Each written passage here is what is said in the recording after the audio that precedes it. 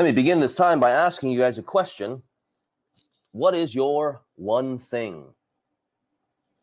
What is your one thing? You know, that thing that drives your life, that goal that you want, or you can think of it like the organizing principle behind everything you do, that one controlling factor.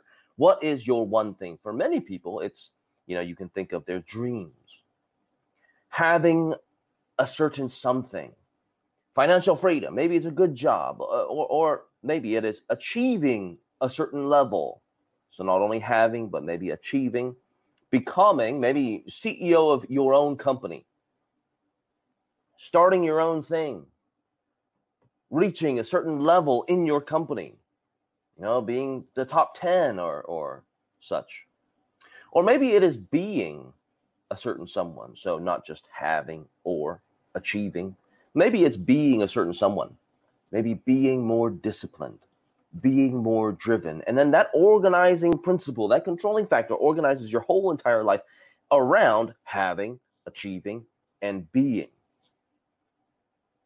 Well, in today's passage, we see what that one thing is for a man named Apostle Paul, or Paul the Apostle. He was used by God to lay the foundation of the New Testament church. But where others might have that one goal or that organizing principle, or that controlling factor, for Paul, it is a person. It is a person. His one thing is a person that organized his life for him, and that he wanted to control all that he did. Who was this person? Well, this is a Christian church. The person is Jesus Christ, the Lord and Savior. And we see from today's passage that he was undeterred and undaunted for Jesus Christ. He was undeterred and undaunted for Jesus Christ, despite being in such a difficult situation, which we're going to see. And we see that here in this difficult situation, he continues to fight to complete the mission. He is, main point here, main idea, undeterred and undaunted for Christ. Undeterred, you may know the term. It means that he can't be thrown off track. He's not easily guided in the wrong direction. He is undeterred, no matter the cost. He perseveres, no matter the cost. And then he's also undaunted. He's undaunted. He's fearless. He's fearless. Now, of course, in Scripture, we see that he is given into anxiety. It doesn't mean that he is free from fear altogether. But at the end of the day, he is fearless. He is undeterred and undaunted for Jesus Christ. I invite you to turn with me to 2 Timothy chapter 4. 2 Timothy chapter 4. For this week and next week, Lord willing, we are going to be finishing up this letter, which is a beautiful letter, beautiful book of the Bible. This was Paul's last letter, and as he knew, it was the end of his race for Jesus Christ, that he had finished his course, he had run his race, so he writes this letter to his young son in the faith named Timothy, another pastor. So Paul here, he's already in jail. He is, if you read through the whole entire book, you'll see that he is chained for the gospel. He is imprisoned in Rome, just as so many Christians were underneath the reign of Nero. They were murdered underneath the reign of Nero. If you turn over to chapter 4, verses 6 through 8, just go ahead and look there. We see that. He says there, "For I am already being poured out as a drink offering." He's already in jail, but he sees himself being poured out as a sacrifice, right? "I'm already being poured out as a drink offering, and the time of my departure has come. I have," past tense, "fought the good fight. I have," past tense, "finished the race. I have kept the faith." And then after he's done looking backward, he looks forward. And he says here, "Henceforth there is laid up for me the crown of righteousness, which the Lord, the righteous judge, will award me on that day," the day when Christ returns. "And not only me, but also to everybody who have loved his appearing." And as he pens this letter here to young Timothy, his son in the faith, a man whom he had trained, equipped, and sent out and charged to be a pastor of a church in the city of Ephesus, which is a coastal city in modern-day Turkey, he writes this letter. I wonder for you, what would you write about to your loved ones in your last letter? I'm guessing that the things we find of greatest importance, right, that one thing that would make its way out of your heart, through the pen, and then onto the paper. You wouldn't throw away your last shot. That's what we see in our passage today, as well as the entire letter. Paul is undeterred and undaunted for the sake of Christ, despite the fact that he is alone. Despite the fact that he is alone. Look there, 2 Timothy chapter 4, verse 9. I'll go ahead and start there. It reads, "Do your best to come to me soon. For Demas, in love with this present world, has deserted me and gone to Thessalonica. Crescens has gone to Galatia, Titus to Dalmatia. Luke alone is with me. Get Mark and bring him with you, for he is very useful to me for ministry. Tychicus I have sent to Ephesus. When you come, bring the cloak that I left with Carpus at Troas, also the books, and above all the parchments. Alexander the coppersmith did me great harm. The Lord will repay him according to his deeds. Beware of him yourself, for he strongly opposed our message. At my first defense, no one came to stand by me, but all deserted me. May it not be charged against them, but the Lord stood by me and strengthened me, so that through me the message might be fully proclaimed, and all the Gentiles might hear it. So I was rescued from the lion's mouth. The Lord will rescue me from every evil deed, and will bring me safely into his heavenly kingdom. To him be the glory forever and ever. Amen. Greet Prisca and Aquila and the house of Onesiphorus. Erastus remained at Corinth, and I left Trophimus, who was ill, at Miletus. Do your best to come before winter. Eubulus sends greetings to you, as do Pudens and Linus and Claudia and all the brothers. The Lord be with your spirit. Grace be with you." What's our main idea here? Paul is undeterred and undaunted for the sake of Christ, despite him being alone. Undeterred and undaunted for the sake of Christ, despite him being alone. We're going to look at that main idea, break it up into two different points. We're going to look at the last half first. The last half first. He's undaunted and deterred despite him being alone. Despite him being alone. Paul was alone in so many ways.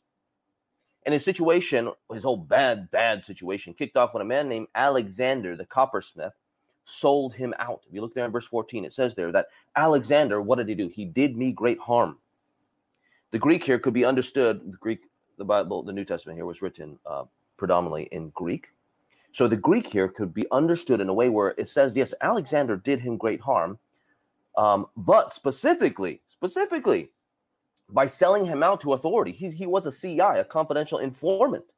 He informed the authorities of Paul and these Christians and what the gospel was, and he's probably spreading false lies here. Because, what does it say there? He greatly opposed, there in verse 15, he strongly opposed our message in Ephesus, when he was in Ephesus. He so much so, he opposed this message, he opposed Jesus, so much so that Paul says there in 15, the Lord will deal with him according to his deeds.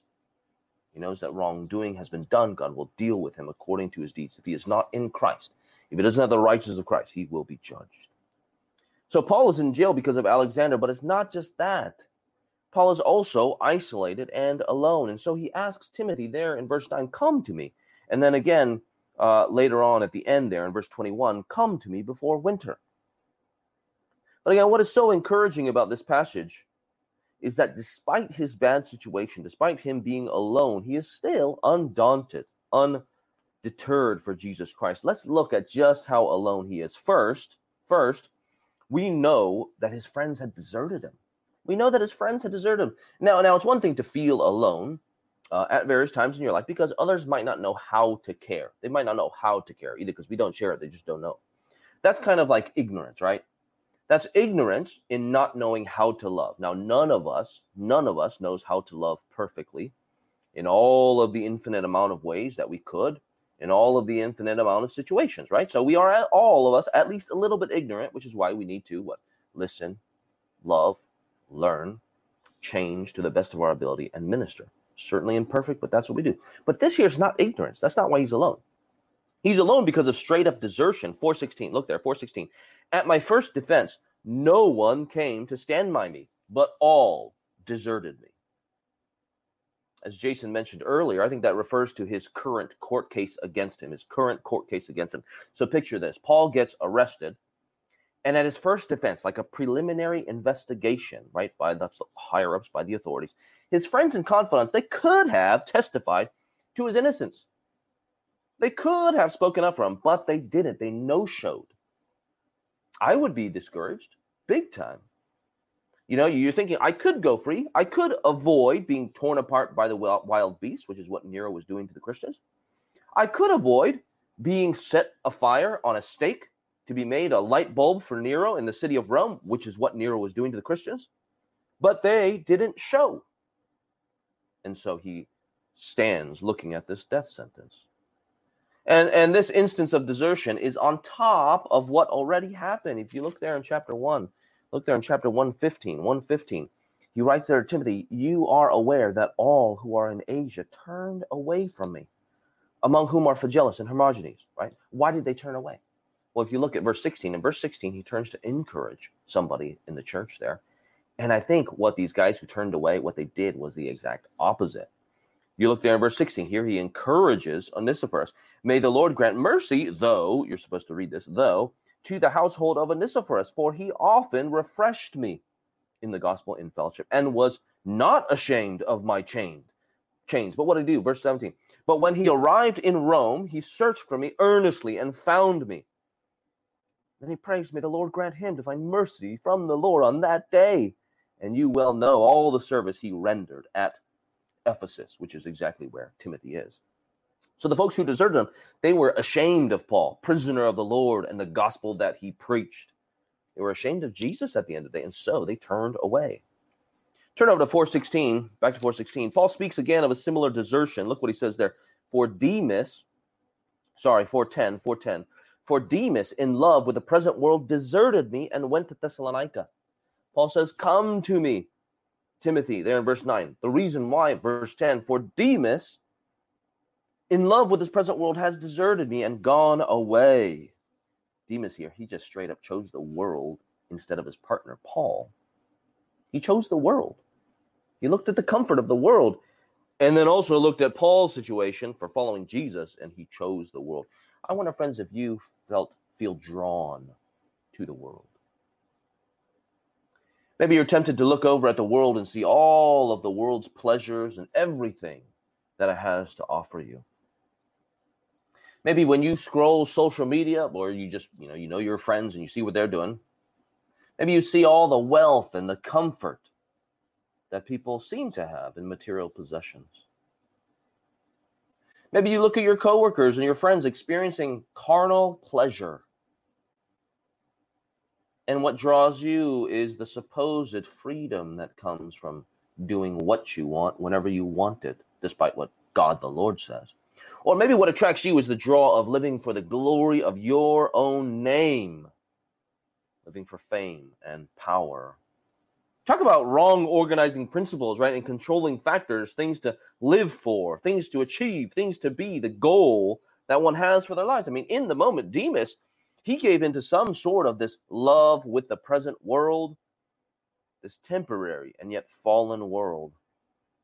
We have every reason to think that at the very least, he was ashamed of Paul and the testimony of the Lord. Put yourself in his shoes, right? What are his choices? You could side with Paul the apostle, be ready to embrace the same discomfort that he was experiencing, all the discomfort that came with following Jesus, like going to prison and dying. Just look at what happened to Jesus, whom he says he is a follower of. Or you could look over here. You could look over here over the other shoulder, turn to where you came from, spiritually speaking, and return to the comforts of the world. And if you love the world enough, just enough, they might just adopt you as one of their own and never stand against you. Demas chooses the world and had at least abandoned Paul and Christ in the moment. Don't really know what happened in the end, but at least in the moment, that's what he chooses. And what is the result? He removes himself from the presence of the spokesman of Jesus Christ, the Apostle Paul, and deserts him. Of course, this makes sense, right? If worldliness is your one thing, Christian, if worldliness is your one thing, the last place you want to go to is the kingdom of God. The last place you'll want to go to is the church, where the word of God is taught, where we are reminded that there is, in fact, a king over us, a king who is righteous, certainly loving, absolutely. That's why he says Jesus. But he is holy, And even in his love, he is holy. He loves holy things. He loves righteously, so much so that he tells his people, commands his people to live like him, and helps them do that by giving us his Holy Spirit. Christian, let Demas be your warning. Let me encourage you, if you find yourself saying, I don't want to listen to the teaching of the word, I don't want to spend time with other Christians, even if they're, or especially those who maybe aren't in my situation, aren't my age. I don't want to take their calls. It could be that you, friend, are in love with this present and fallen and temporary world. It could be that that is your one thing that you have made to be ruler over you, and it isn't Christ and his kingdom. Friends, if you know yourself to be siding with that, let me encourage you to repent of your sin and believe, turn back and trust in Jesus Christ, our good and loving Savior, who is holy and righteous as well. Now, I'm not saying that all the things that you may want in and of themselves are necessarily sinful, right? It is not necessarily sinful to have money or to want it even. It is not necessarily sinful to desire responsibility and to move up in your company. It is not necessarily sinful to want to relax and take things a bit slower. It is not necessarily sinful to desire sexual intimacy. I mean, you think about all of these things, and God is the one who gives everything, right? God is the one who gives us money as he sees fit. God is the one who gifts people with leadership skills, and so they naturally might want to just lead no matter what they're doing. That's awesome. God also tells us to rest, especially for those of us who know the importance of it. Oftentimes we learn the importance of it because we don't want to rest. And God is the one who created sexual intimacy. Who is the one who you think designed our very bodies to experience pleasure? God is the one who did all these things. The thing is, none of these things and desires should topple the one king and his desires for you, Christian. If anything does, if any of one of those things does, or your desires, then it has become your one thing. It has become your functional God. You have made it your functional God. Maybe you have made yourself your functional God. And in that way, you have sinned against God. You maybe are your one thing. You are your controlling factor. But you might say, what's wrong with that? What's wrong with living for these things or living for myself, right? Let's say, best case possible or something like that, you might make family as your one thing. Well, the answer is actually simple. It's because God is the one thing. He is the creator, the maker, the Lord, and he created us to be in a relationship with him where we worship him and know him intimately. He is to be our one thing. He designed our lives and knows exactly how it should be run. So for us to cast him off and make ourselves king and Lord and to steal his crown and put it on our head, that is sin. And the Bible says so clearly that if there is only one king, which I believe, of course, that there is, then the punishment for our rebellion is death and judgment. Now, does God want to do that? No. The good news is that he sends us his son to bear the punishment that we deserve. We sin against him, we deserve death. Eternal death even. I know that's not a happy thought, but eternal death in judgment in hell. But God so loves the world, as it says in John 3:16, he gives us his son who would die as a substitute sacrifice, bearing the sin and the wrath that we deserve, his children deserve, so that we would be free. And in so doing, God seeks to take his people who have sinned against him and make them one with him through Jesus Christ. Through Christ, there is forgiveness of sins. There is right standing with God. There is adoption into his family. So many different blessings that come in Jesus Christ. Eternal salvation, forgiveness of sins, freedom from guilt and shame, all that he does through Jesus Christ. 3 days later, he raises Christ from the dead, showing that for those who repent of the sins and believe, there is no longer the death sentence hanging over us. Why? Because Christ took it for us as our substitute. Paul knew this. This is why his one thing was Jesus. He knew it. So much so that he says in Galatians 2:20, so intimately and personally, Christ loved me and gave himself for me. So personal there. He knew what he deserved, which is why Christ is his one thing. Christ the King. He knew who Christ was, and that's why Christ was his one thing. He was the one King. So let me encourage you, if you're hearing this gospel for the very first time, let me encourage you to repent of your sin and believe on Jesus Christ. Do not make man your one thing. Look at the world. Look at what happens when man makes man their one thing. But when you look at Christ, we have a righteous ruler who loves and saves. and who forgives us of our sins. Repent of your sin and believe on Jesus, and you will be saved, friend. Thinking back to Paul and Demas, right? They're such opposites. Think back to Paul and Demas here. They're such opposites. Paul chooses to suffer for the gospel, while Demas chooses the comfort of the world. We don't know everything that Paul thought and felt in the moment about being deserted, but general human experience tells us that desertion, when you experience it, it is not easy. Not only is Paul alone because of desertion, he's also alone because of his circumstances. He's also alone because of circumstances. We're still underneath point 1 here, in the fact that he is alone. He names others as having left him, right? Cretans and Titus as well have left Paul. You look there in verse 10. Now, we have no information on this guy named Cretans, and he's not mentioned anywhere else in Scripture. But Titus, we have a really good amount of information on him. He was a trusted confidant to Paul, whom Paul brought on some of his missionary journeys. By all accounts, he is a solid young man and also a pastor. Paul, on a missionary journey, had left them on a Mediterranean island named Crete. And he says, look, take care of this church. Put what remains in order. Order it. Find elders. Find leaders who can help and teach. Rebuke false teachers, all sorts of good stuff there in the letter to Titus.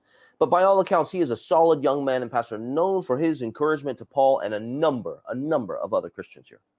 Paul charges him to lead that church on the island of Crete, and presumably Paul finishes that mission and then rejoins Paul again. That's exactly what Paul says. He says, look, as soon as I send this guy named Artemas or Tychicus, either or, join with me. Come and join with me. So that seems to be what's happening here. Titus finished up the mission on Crete. He joins up with Paul, and then eventually they wind up in Rome, and then Paul sends him off. Right? I don't think it's desertion here. I don't think here that Cretans and Titus have deserted Paul like Demas did. Right? The reason why is that the grammar, again, in the Greek language, indicates that Cretans and Titus have gone. That's all. What does Demas do? He deserts and goes. He deserts and then is gone. But for when it comes to Cretans and Titus, what does it say there? The Greek, again, it's just gone. They have left. Why have they left? Presumably because Paul sent them away on another mission. Either way, Paul is in difficult circumstance. Not only is he jailed, he is alone. And this is why he asked Timothy, come to me. Verse 11 as well.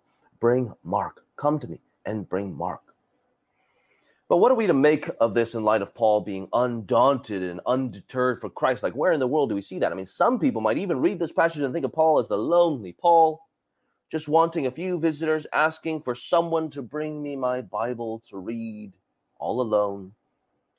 And then when you do come, also, we'll have one last fellowship session. But I actually think that there's a lot more going on in our passage. We see that despite him being alone, here we come to point number 2. Point number 2. Paul remains undeterred and undaunted for the sake of Christ. Paul remains undeterred and undaunted for the sake of Christ.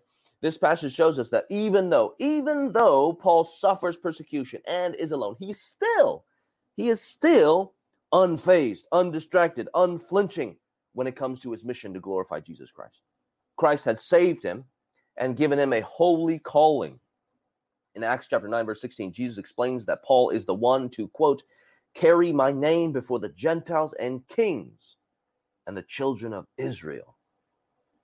That's a Paul-specific mission here. And then also as an apostle, he is to lay the foundation of the church.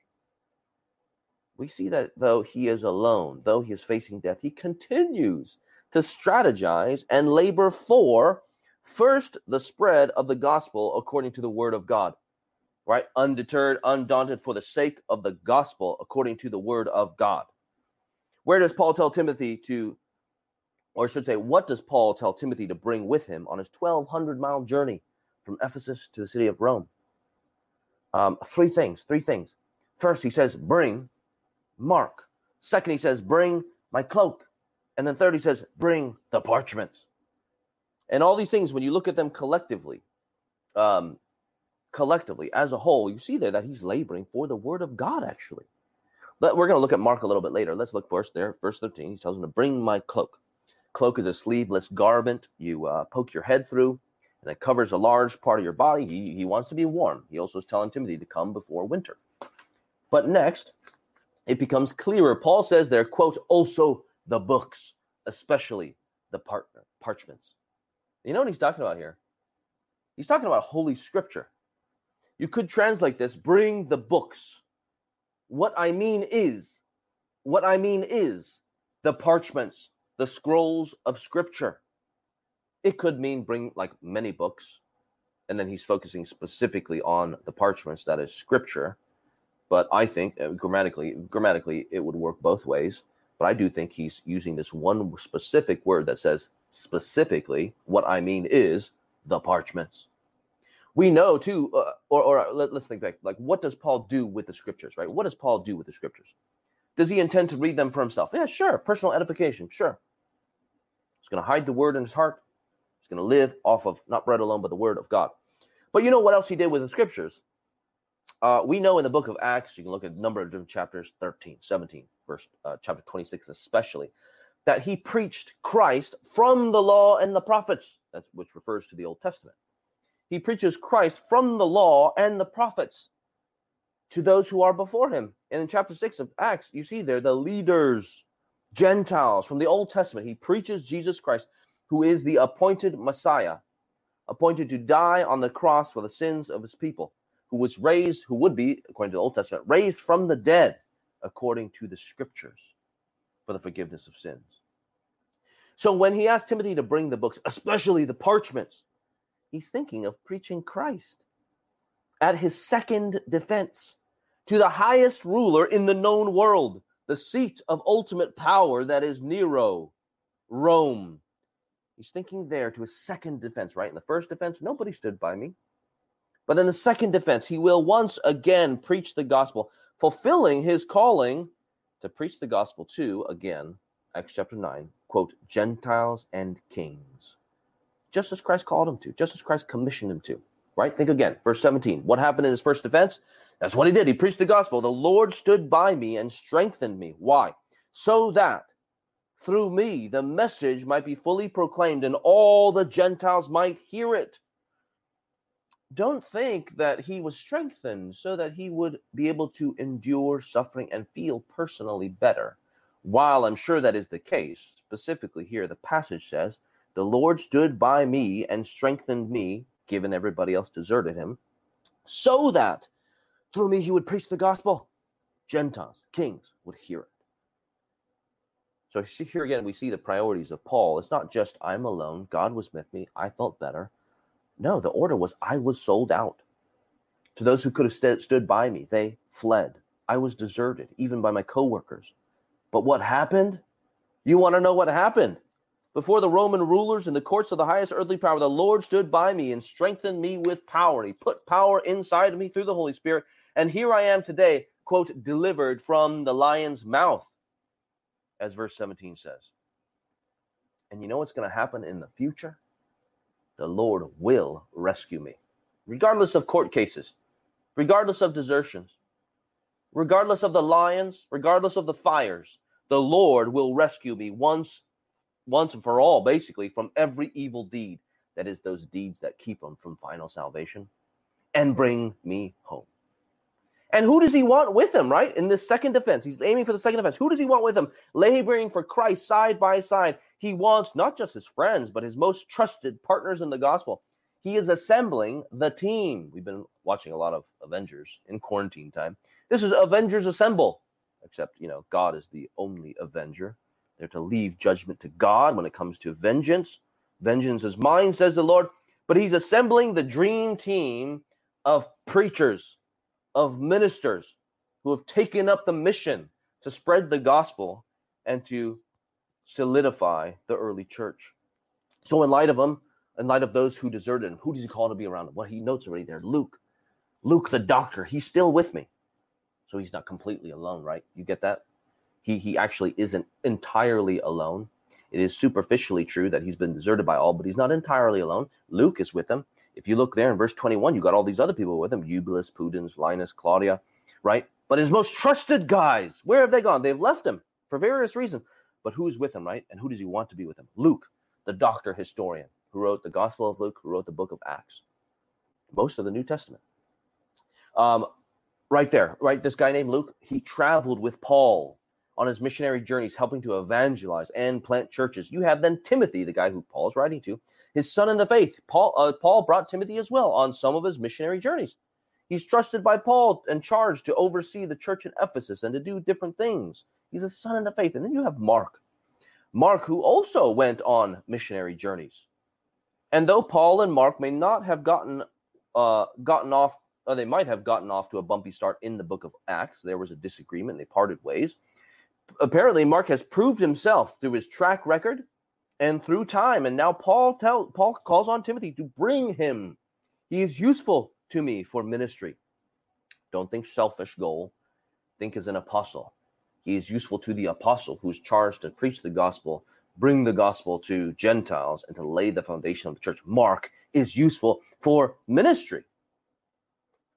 So different than Demas, who removed himself and made himself useless. These brothers are useful to Christ.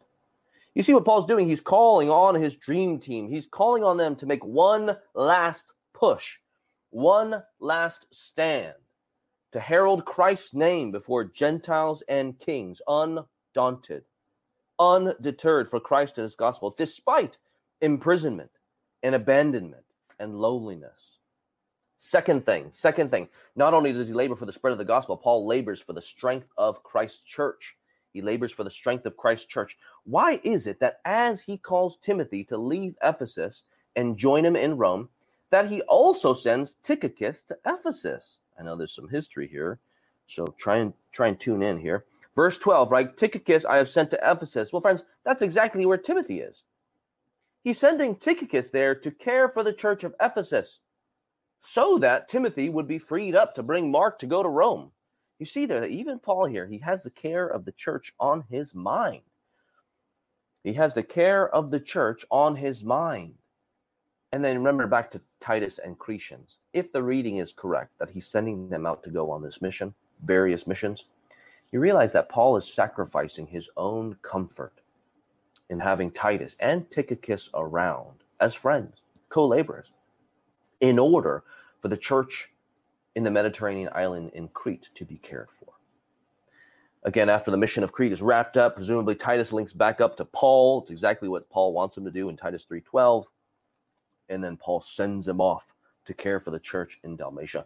So you see, friends, that Paul is doing exactly what he has always been doing, laboring for Christ and the spread of the gospel and the establishment of the church.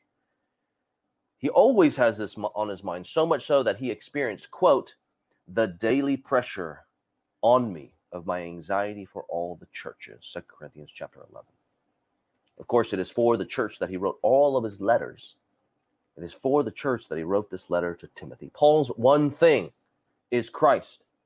To use language that Paul used earlier, his one thing is to, chapter 2, verse 4, please the one who enlisted him.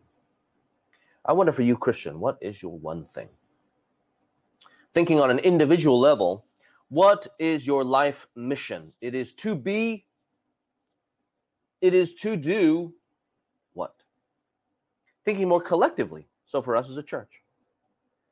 If you could assemble your co-laborers to labor side by side with, your trusted confidants who have partnered together with you in covenant, what would you labor to accomplish and why? What would you labor towards to accomplish and why? Friends, you see that this goes way beyond career aspirations. I know when I ask the question, what is your one thing, we're probably mostly thinking of career stuff, because this is what supposed leadership gurus tell us to think about. But friends, this goes way beyond career aspirations. It certainly, no doubt, includes how one works. It certainly includes what one does for work, but it goes way beyond these things. For Paul, his one thing was to please Christ, the Lord and Savior, in everything he did. And for us, Paul and Timothy, they are our examples. No doubt, Paul is a unique apostle to whom Christ once again charged to carry Christ's name before the Gentiles and kings and the children of Israel. But though we may not have the exact same charge as Paul, he is still our example. He was for Timothy. While some of Paul's co-laborers and confidants deserted him and Christ in the moment, Paul remained steadfast for Christ, choosing to suffer for the sake of the gospel. And so he encourages Timothy, and by extension and application, for us to do the same. Chapter 1, verse 8. Do not be ashamed of the testimony of the Lord, nor of me his prisoner, but share in suffering for the gospel by the power of God. Just as Paul was strengthened and empowered by the Spirit of Christ to stand for Christ, so he calls Timothy, and by us by extension and application, in chapter 2, verse 1, to be strengthened by the grace that is in Christ Jesus and to continue gospel ministry. Just as Paul was about the spread of the gospel even in his last days, so he calls Timothy and all preachers and pastors by extension, and every Christian by application, to preach the word, or to share the word, to herald the word. Chapter 4, verse 2. Just as Paul's ministry is founded on the fact that, quote, God will guard the gospel entrusted to me, so he reminds Timothy and every member of the church by extension and application to guard the gospel by the power of the Holy Spirit. Chapter 1, verse 14.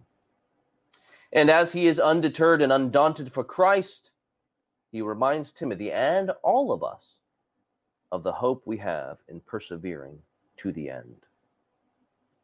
4, verse 7. I have fought the good fight. I have finished the race. I have kept the faith. Henceforth there is laid up for me the crown of righteousness, which the Lord, the righteous judge, will award to me on that day. And not only to me, but also to all who have loved his appearing. Praise God for that. So with that, let's pray that in fact Christ would be our one thing. Let's pray together. Our Father in heaven, God, we ask that by your Spirit, the Spirit of Jesus Christ, you would take Christ's purposes, his goals, his passions, and you would instill them in our hearts, such that we would live for the exact same things that Christ lived for, so that we would feel the exact same ways about which Christ felt, whether it be sin or the glories of the gospel or the beautiful things in the Lord. We would feel those very same ways. We pray, Lord, that you would unite us, First Baptist Church, so that no matter what happens, we too would be undaunted and undeterred from the mission to love Christ through the spread of his name and to love Christ through loving his people. We pray these things for the sake of your glory. Amen.